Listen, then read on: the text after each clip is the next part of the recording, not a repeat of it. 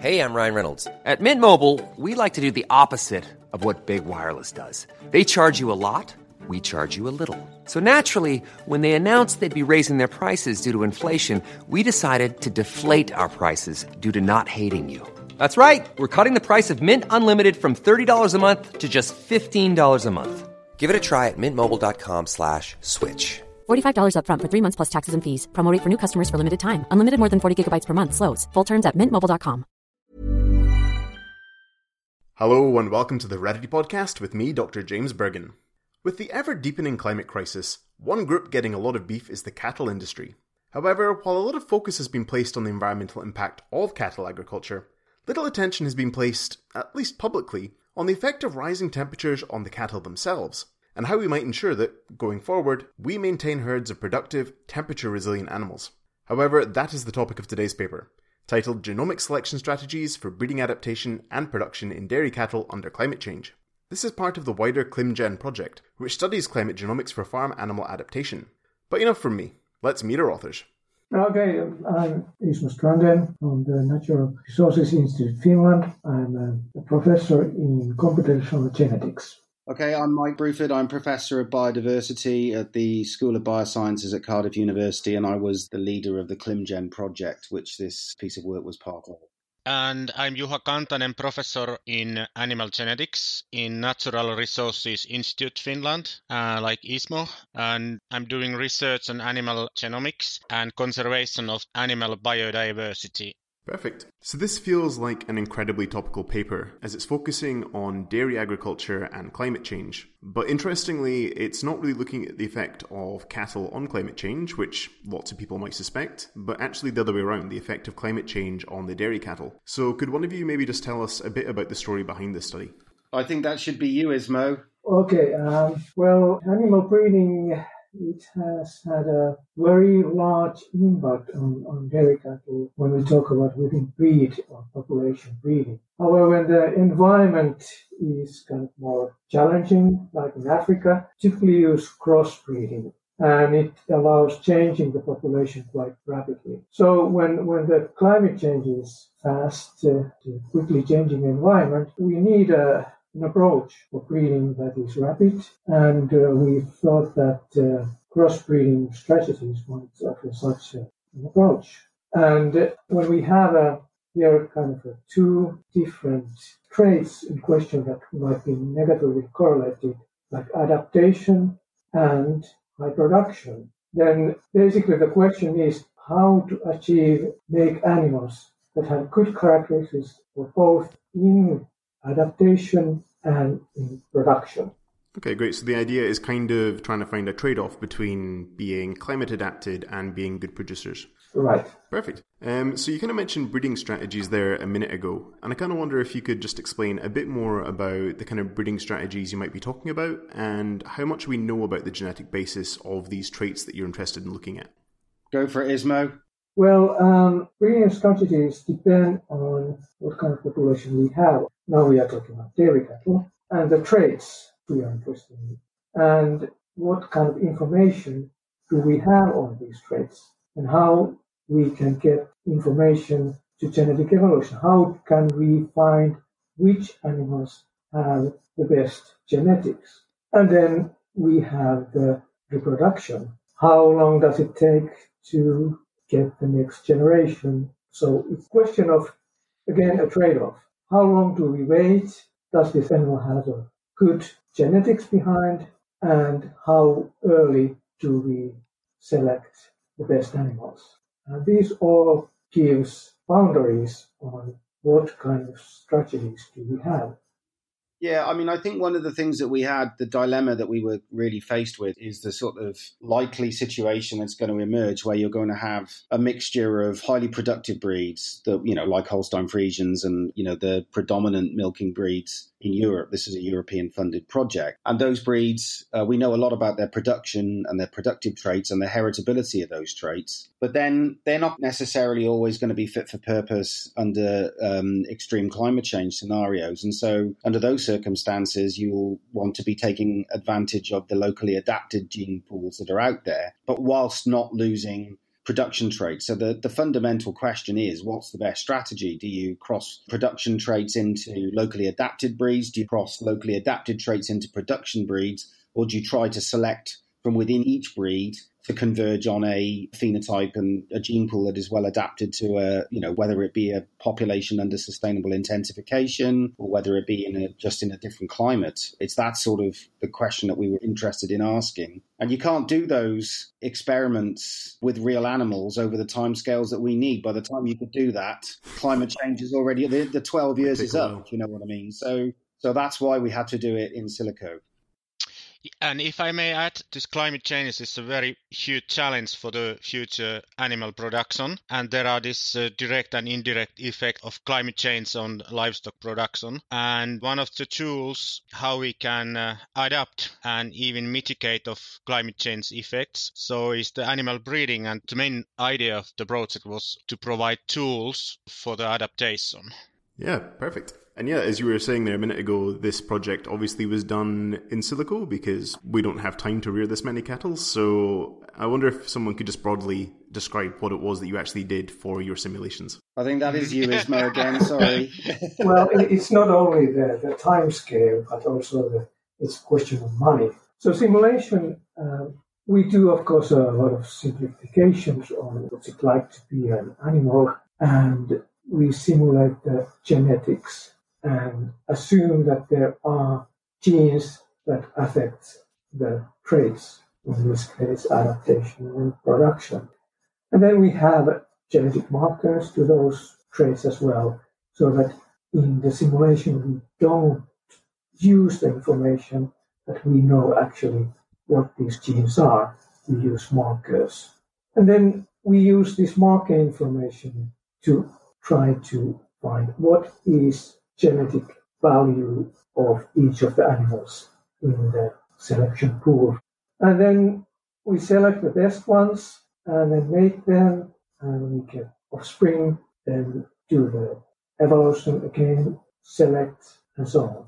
Then we have different kind of strategies where we then have different kind of populations available for our selection. When we have done the simulation, we then look at what is the true genetic progress, because we know what's the underlying reality, the truth, and check which one was best. Thank you for describing the simulations. I know it's difficult to get them across, so hopefully people will go and actually read the methods because they're really interesting. But I wonder if you could maybe just give us some highlights of the results that you were finding. So I think that one of the interesting results is how this introgression should be done. So can you say something about that? So that what's the most beneficial way of doing it? Right. Perhaps one of the new ways done here is the genomic introgression. Traditionally, introgression has been on single genes, but in our case, the traits we are interested, they are affected by many genes.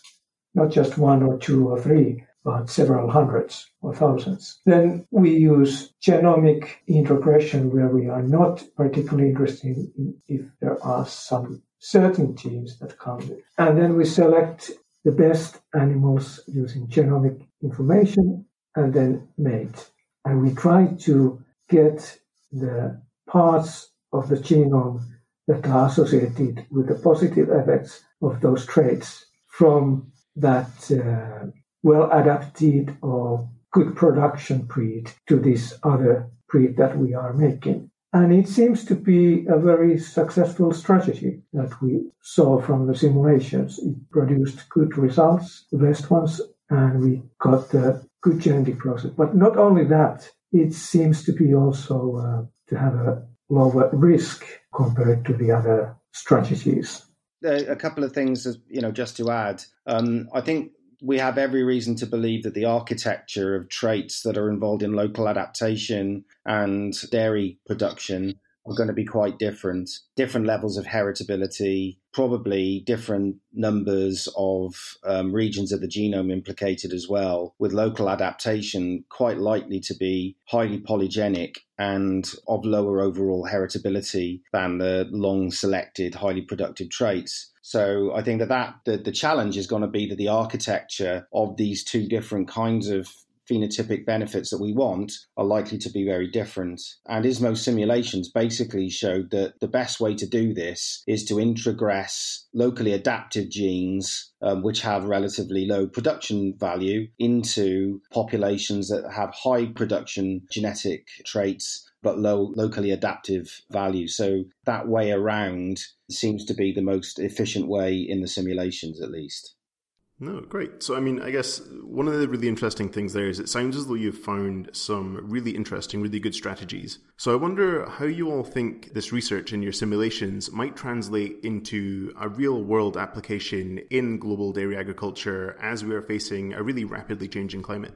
Juha, that might be a good one for you from your perspective in terms of northern cattle breeds especially.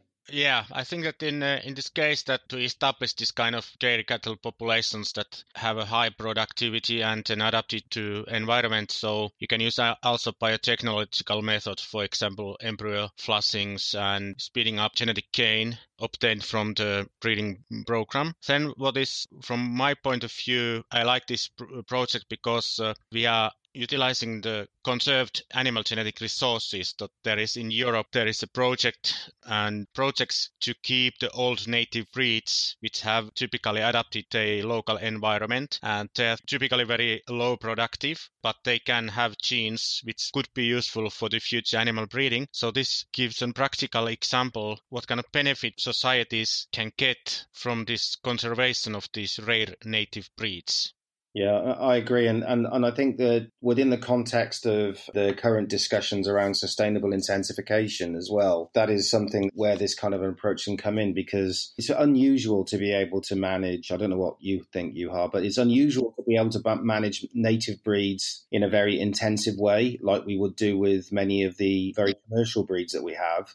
So that means maintaining rare breeds is a really good idea as an option value, but it may not actually get us out of the hole that we're in with climate change, because they're just going to be too extensive and there'll be too much land required and too much carbon required to actually maintain lots of native breeds. And so one potential way of producing enough animal products that we want to produce, such as milk, in the future, is by putting these genes into more productive breeds, you can potentially sustainably intensify under a climate change scenario. Now, that's not to say that we're advocating the loss of these native breeds. You will always need those native breeds, but for actual large-scale production requirements, you will need to be able to take advantage of their genetics, not necessarily of their production system.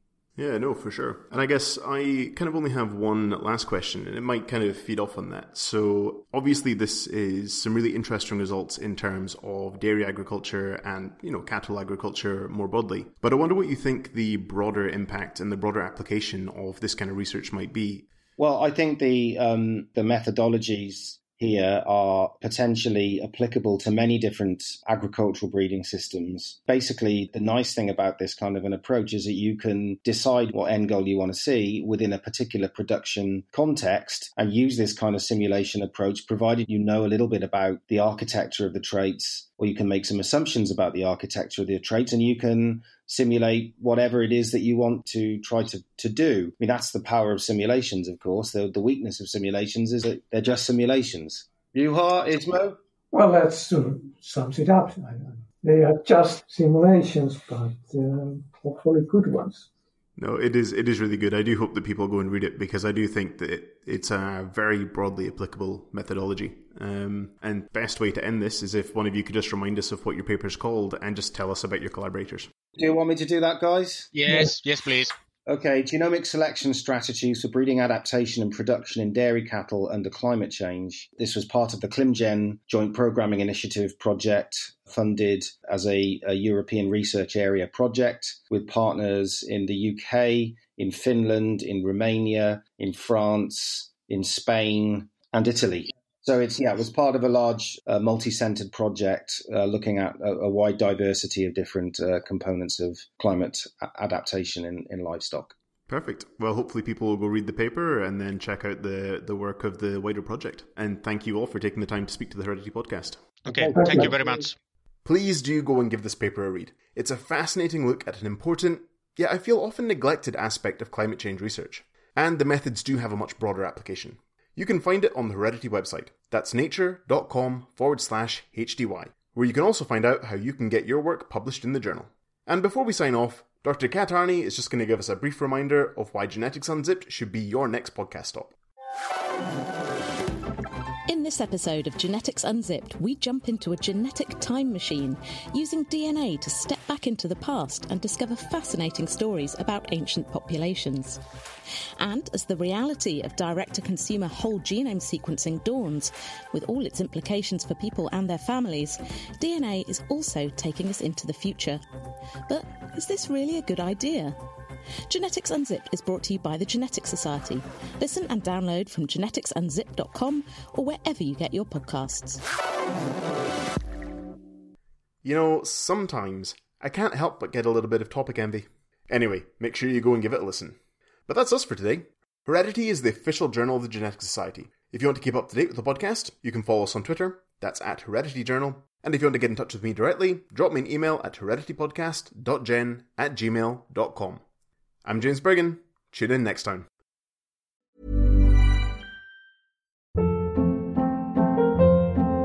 Hold up. What was that? Boring. No flavor. That was as bad as those leftovers you ate all week. Keke Palmer here. And it's time to say hello to something fresh and guilt-free. Hello Fresh. Jazz up dinner with pecan-crusted chicken or garlic butter shrimp scampi. Now that's music to my mouth. Hello Fresh. Let's get this dinner party started. Discover all the delicious possibilities at HelloFresh.com.